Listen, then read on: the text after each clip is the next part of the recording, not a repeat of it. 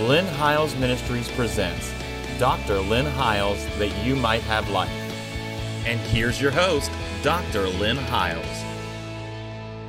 I want to welcome you back to the program again this week and trust that you have been following the last 3-4 weeks while we've been teaching on some things that I think are so vitally important right now.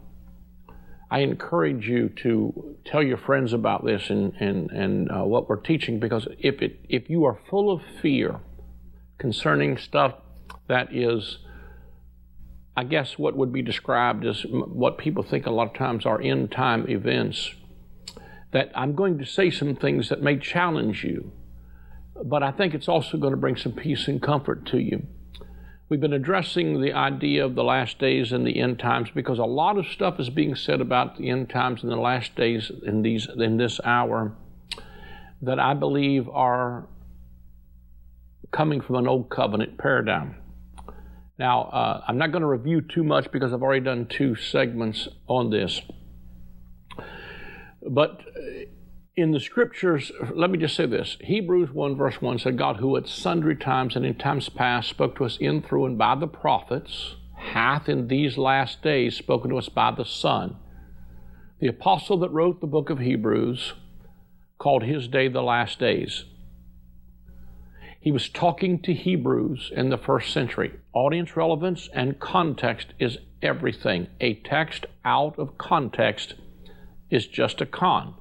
Sometimes we make stuff apply to us that was not written to us at all. Now, it was written for us, and we can glean things from it. The Word of God is still very relevant to us. But most of the stuff that we believe or that we have believed is supposed to be happening in the end times is not for this age. It was for the Old Covenant age. I say, because I teach on eschatology to leaders quite a bit, but I've decided I'm going to do this on TV because people need to get this. I say to them, probably everything you believe about end times is right, except that you have the end at the wrong spot. And what I mean by that is that these scriptures that are talking about the last days are not talking about the end of this age. They were talking about the end of that age. And the last program I did, I exhausted that subject, I think, fairly well, because Peter says in Acts chapter 2, this is that, right after the outpouring of the Holy Spirit, he said, this is that. He didn't say this is what's going to be. He said, this is that which was spoken by the prophet Joel, that in the last days, saith God. Peter calls his day the last days. John the Apostle said, little children, we know it is the last time because Antichrist is already on the scene. Now, he calls his day the last days. And, I could just, let me just say this about, of course, there's bunches of scriptures like that to talk about the last days. Paul the Apostle wrote to the church at Corinth, a first century church. He said to them, all of these things happen as examples for us upon whom the ends of the world are come, in King James. But the word world is translated wrong, and the New King James corrects that. He says that everything that happened to them as an example upon whom the ends of the ages had come. Hebrews, the 9th chapter, I shared last time, was one of my favorite verses in the scripture talking about the end of the world. Hebrews 9 said, once in the end of the world hath he appeared to put away sin by the sacrifice of himself. But when you translate that word correctly, it's not talking about a catastrophic cosmic collapse of the world. He's saying it like this: once in the end of the age, he has appeared to put away. That puts the end of the age and the end of the world not in your future. It puts it in the time slot of the first century. And then when Jesus comes on the scene, he tells them in Matthew chapter 24, when they say, what will be the sign of your coming and the end of the world? Once again, King James translates it world, so we think we're talking about an end of a cosmic collapse of the world, but it's not the Greek word for the globe. It is the Greek word again, age. What will be the sign of your coming and the end of the age? And so I would say, what age is he talking about? He's talking about the end of the Old Covenant age. And those catastrophes and plagues and curses were coming upon a first century apostate Israel who would not receive the mercy and redemption of the true Lamb of God and apply it to the doorposts of their houses. So Jesus prophesies to them in Matthew 23, woe, woe, woe, and he tells them that everything that the blood of all that were slain from the blood of righteous Abel to the son of Bachariah to Zechariah, that all of that blood would come upon that generation right there. Jesus answers their question about when will these things be. Again, I encourage you to go back and watch last week's program because it would help you to understand, because I did a whole segment just on the timeline. And let me say quickly, I don't want to just distract you here, but if you missed it, you say, well, I'd like to see that, but I don't know how to. The easiest way is just to go to my website, and there is a link in the upper right-hand corner directly to my YouTube channel. And we are going to archive these on YouTube so that you can watch them at your leisure and share them with your friends. There's also the audio portions of this on iTunes and on the RSS feed, and there is a link directly in the upper right-hand corner to that so you can go back and review those things. When John the Revelator writes the book of Revelation, he tells them these things are about to shortly come to pass. They which pierced me will look upon me.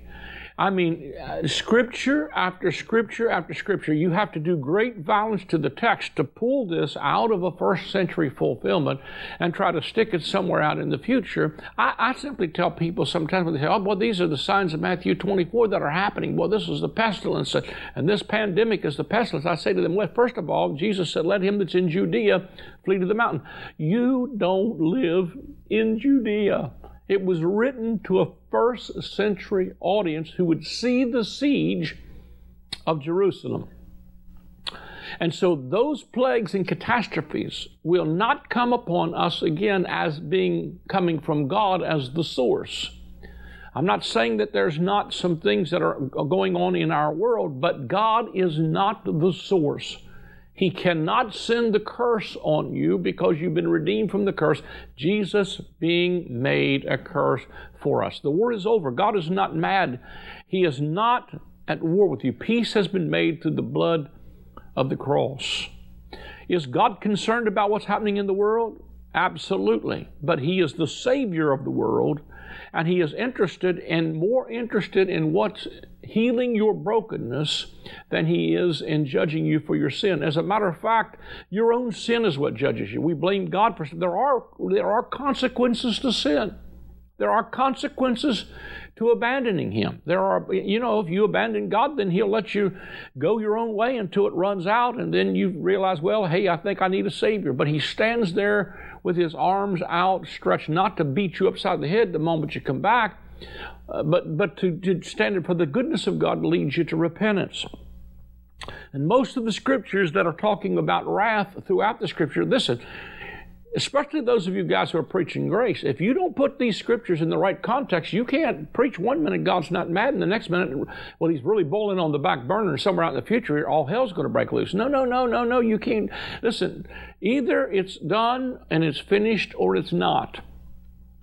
And most of these scriptures that are dealing with wrath are dealing with something that would happen in a first century group of people who would reject their Messiah. Now, Jesus begins to set the context here, and He's not talking once again about the end of the world global. He's talking about the end of the age. What age? The end of the age of the law. Let's look down through some of these verses. It says, then Jesus went out and departed from the temple, and disciples came up to show Him the buildings of the temple. And Jesus said to them, do you not see all these things? Surely I say to you, not one stone will be left upon another that shall not be thrown down. The context here is the temple. He's standing at the temple because, see, even when He started, you heard me teach this when I was in the Gospel of John segments. When He cleansed the temple, what He was saying to them is, you think that's the temple.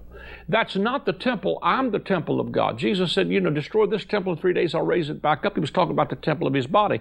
God was about to move out of that house into this one, and there wasn't room for two. He was about to make a whole new temple. Whole nother message. I'm not going to chase that rabbit right there. But he says, now as he sat on the Mount of Olives, his disciples came to him privately, saying, tell us, when will these things be, and what will be the sign of your coming and of the end of the age?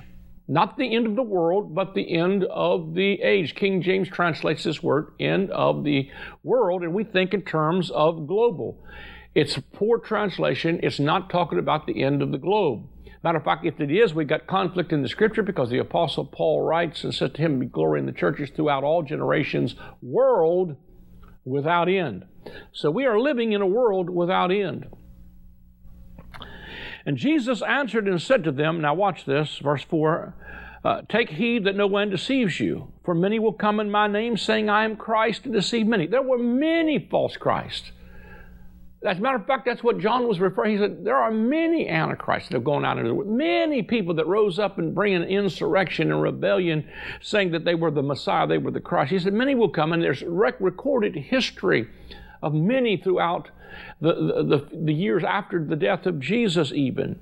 They'll come and will deceive many, and you will hear of wars and rumors of wars. See that you be not troubled, for all these things must come to pass, but the end is not yet.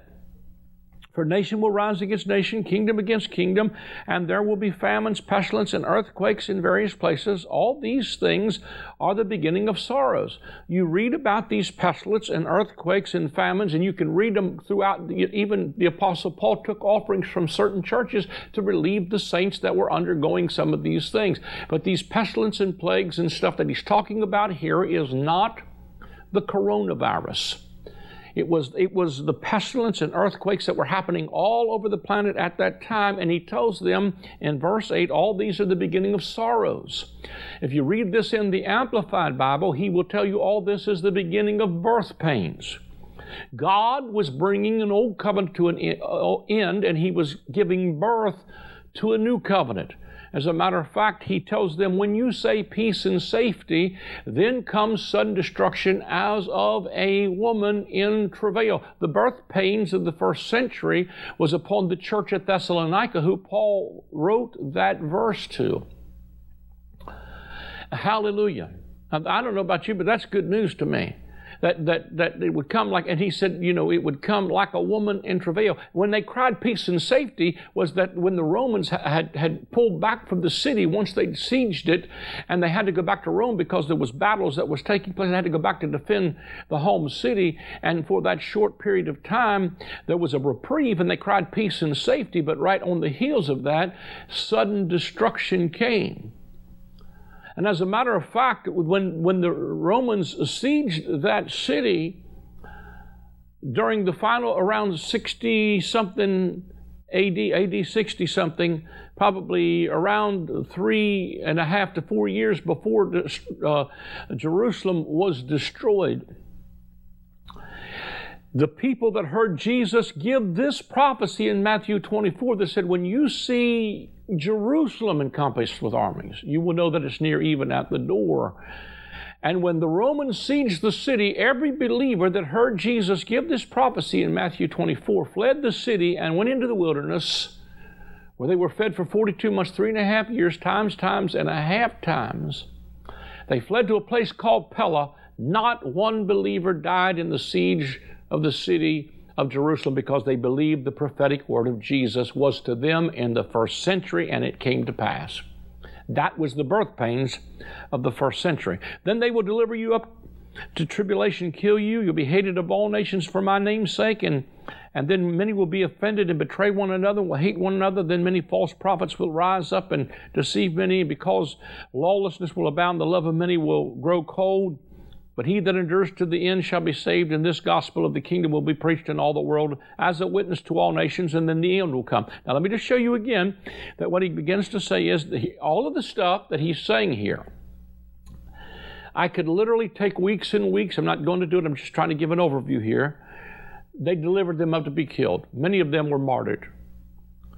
Some of them lost the spoiling of the goods. They suffered the loss of everything. And they hated one another, and they mother turned against father, father against mother, because there was such a division over this. Do we stay with the old covenant? Do we go with the new covenant? Do we follow Christ, or do we follow Moses? And all kinds of persecution was coming, not just from Rome, but coming from the religious rulers. And it is in that context that in Luke's Gospel's version of this, he says, but if you seek to save your life, you will lose it. But if you lose it for my sake, you will find it. He's using it in that context to say, listen, if you are going to try to save this old covenant life under Moses, you are going to lose it.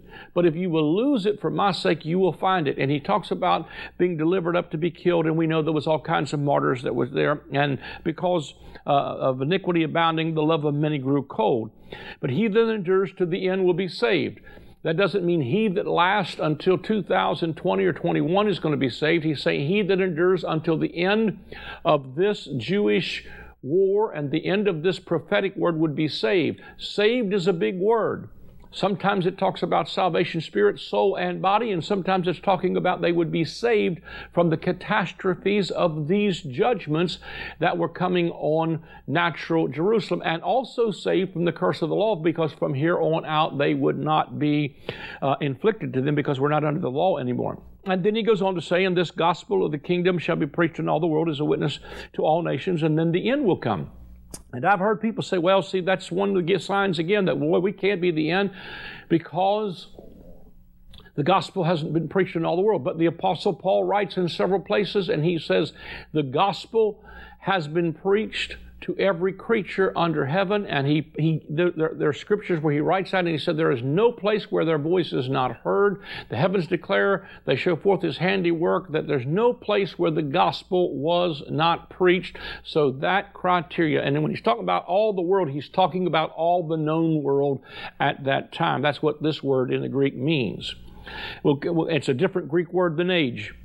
And then the end will come. The end of what? The end of that old covenant age. The gospel of the kingdom was the message that was being preached in the first century by John the Baptist, by Jesus, and by the disciples when he said, repent, for the kingdom of heaven is not way off in your distant future. It is at hand. Israel's God had become king in the person of Jesus the Messiah. And I talked about that last week when I told you that when he appeared in the cloud, it was not a cloud coming to get you. It was the fulfillment of Daniel chapter 7. And when he said to the high priest, he said, when the high priest said to him, tell us plainly, are you the Christ, the Messiah? He said to them, and from henceforth you will see the Son of Man sitting at the right hand of power and coming in the clouds of heaven. He was declaring to the high priest, I believe it was Caiaphas, he was quoting Daniel chapter 7, where Daniel chapter 7, it says, and I saw one like a son of man. See, Jesus uses the terminology that only Daniel uses in his prophetic language to describe this event when he calls himself the Son of Man. It immediately connected the high priest's mind to the fulfillment of Daniel chapter 7 when he said, that I saw one like a son of man coming in the clouds of heaven, and he appeared before the Ancient of Days. He was not coming to get us. He was coming in the cloud to appear before the Ancient of Days, and he received the kingdom and the dominion at that time. And Caiaphas rent his clothes and said, what need more do we think of anything? This man is just blasphemed, because what Jesus just did was identified himself as Israel's king and the one who was sitting at the right hand of power and coming in the clouds of glory. Now, Caiaphas understood that, and he rent his clothes, and what he's really saying is, if this man is right, then I'm out of a job tomorrow, because there's a new high priest and there's a new king on the scene. I feel the Holy Ghost when I talk like this. Hallelujah. He goes on to say, then therefore, when you see the abomination of desolation spoke by Daniel the prophet standing in the holy place, whoever reads, let him understand. Then let those who are in Judea flee into the mountains. Abomination of desolation was fulfilled in around 60-something A.D. I believe it was when one of these Roman leaders, I believe it was offered swine's blood on an altar. It's also when Israel broke the covenant to offer a burnt sacrifice. The offering of the oblation for the Romans ceased, and within that period of time, then they knew that it was nigh. The time of desolation spoken by Daniel the prophet was about to take place. He said, then let those, whoever reads, let him understand. let those who are in Judea flee into the mountains. Let him who is on the housetop not go down to take anything out of his house. And let him who is in the field not go back to get his clothes. Woe to those who are pregnant and to those who are nursing babies in those days, and pray that your flight be not in the winter or on the Sabbath, for then there will be great tribulation, such as has not since the beginning of the world until this time, no, nor ever shall be. And unless those days were shortened, no flesh would be saved, but for the elect's sake those days shall be shortened. Now let me just address this first of all. And he says, when you see the abomination of desolation stand in the holy place, I think it could also be when the Romans came in and violated, and Gentiles were entered into the temple of God where they'd never been before. A lot of different ways to look at the abomination of desolation. I don't want to take a long time on that. But he said, when you see all of this stuff take place, then let those, in other words, when you see the Romans besiege the city, let those that are in Judea flee to the mountains. And I said in this another segment, you don't live in Judea. This prophecy is not to New York City. It is not to Washington, D.C. It is to those who live in Judea. Stop taking stuff out of context. Try to make it fit with what's happening in the newspaper. That's not a proper hermeneutic. You've got to compare Scripture with Scripture and read it in context to the audience it's written to. He said, then flee to the mountains. And that's exactly what they did. Was the moment that they saw Jerusalem encompassed with armies, the Christians left there. They fled to Pella. Not one Christian died in the siege of Jerusalem because they believed the word of the Lord. Let him that's in the field not go back to get his clothes, but woe to you who are pregnant and those who are nursing babies in those days. And pray that your flight or your exit, literally it doesn't mean flap your wings flight. It's talking about your fleeing out of Egypt. Pray that your fleeing is not on the Sabbath, because on the Sabbath day they weren't allowed to go, but so far in the journey. And then he goes on to say, for then there will be tribulation, since this was not since the world began until this time, nor ever will be. And unless those days were shortened, no flesh would be saved. But for the elect's sake, those days would be shortened. For the elect Jews' sake that believe the words of Jesus, those days would be shortened. If you go back and you read the writings of Josephus the historian, and you read some of the horrible events that took place during the siege of Jerusalem, it happened by the Romans, where they literally ate their own children. Bodies were stacked so high that maggots and worms were everywhere. Death, famine, destruction was everywhere. It was fulfilling this prophecy. And Luke's version of this said, these are the days of vengeance, so that all things written in the Scripture might be fulfilled. It was fulfilling the Scriptures of the Old Testament that prophesied this desolation. The fulfillment of, let me just say this. When Jesus stood up at the beginning of his ministry, he took the book of Isaiah. He said, the Spirit of the Lord God is upon me, because he sent me to preach the gospel to the poor, to set at liberty them that are bruised, and to declare the acceptable year of the Lord, which is the year of the favor of our God. And he closed the book. And he said, this day is this Scripture fulfilled in your ears. Jesus does, if you read the text in Isaiah that Jesus was quoting, he leaves something out at the beginning of his ministry. He said, these are the days. He came to declare the year of the favor of our God. So he's declaring favor. That's at the beginning of his ministry. But the latter part of that verse that Jesus does not quote is when he says to them, he said, to declare to them the year of the favor of our God and the day of the vengeance of our God. He leaves out the last part, the day of the vengeance of our God. Because at the beginning of Jesus' ministry, it was not the days of vengeance. It was the days of favor. Favor was still upon them. But the door was about to be closed, if you will. The ark was about to shut the door. The opportunity for Israel to come into the covenants of promise was about to wrap up. I don't have time to start talking about the timeline here. But in Luke's gospel, he talks about the same Olivet discourse, the same destruction of the temple. He said, these are the days of vengeance. that all things that are written might be fulfilled. In other words, because they would not receive the redemption and the salvation that God was offering them, all of the plagues would come upon them. That's what Revelation, the book of Revelation, is about, is the fulfilling of all of God's keeping his end of the covenant bargain of the Deuteronomy promises. I have gone through all the curses of Deuteronomy, and I said, here's the curse given in Deuteronomy, and I take it to Revelation, and I lay it over it, and I said, right here is where it's fulfilled. God didn't want to give it to them. He wanted to give them mercy. Oh, Jerusalem, Jerusalem, how oft I would have gathered you under my feathers. I wanted to give you mercy, but you would not. Therefore, your house is left to you desolate. And when he's talking about, except those days be shortened, and there would no flesh be saved, he's saying, listen, if it were not be for God shortening those days, nobody would have made it through the final days of that siege. But he that endures until the end, the same would be saved. That is, they would come into the full redemption of God's salvation. There was a salvation ready to be revealed in the last time, and that salvation was a redemption from the curses of the law. We are not standing in the days of curse. The curse was laid on him, and I cannot preach curse and vengeance. All of God's wrath was satisfied way back then. We live in a brand new day. And I think that's good news. That ought to be just a possibility that I could be right.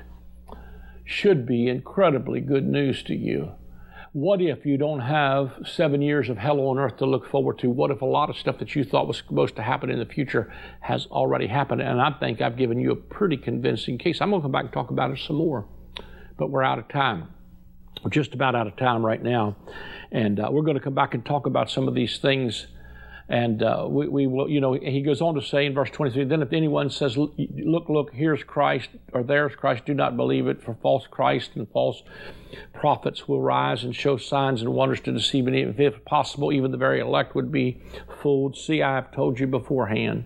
Therefore, if they say to you, look, he is in the desert, don't go out. Look, he is in the inner rooms, do not believe it, for as the lightning comes from the east and flashes to the west, so also will the coming of the Son of Man be, for wherever the carcass is, there will the eagles be gathered together. I'll pick it up there on the next segment. We do need your help during this time of pandemic. We are not traveling, so our income is cut in half. So we truly need you to help us at this time to be able to stay on the air. If you like what I'm saying and you appreciate us, go on our website. There's a place where you can give via credit card. You can call the number on the screen. Someone will take your credit card or your gift there. You can write a check or money order, send it to the address that will come on the screen, or you can text to give. But we do need your help, and we appreciate all of those who have supported us during this time. God bless you. I'm very excited to announce the release of my newest book. It is titled From Law to Grace, A Kingdom Paradigm Shift. In this book, we talk about how the gospel is not about a law you have to keep. It is about receiving a life that will keep you. It is not about living this life out of fear. It is about living a life of faith. It is not about rules. It's about a relationship with a loving Father.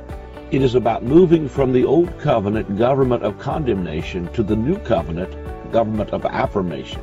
It is about living life as a citizen of the kingdom right now.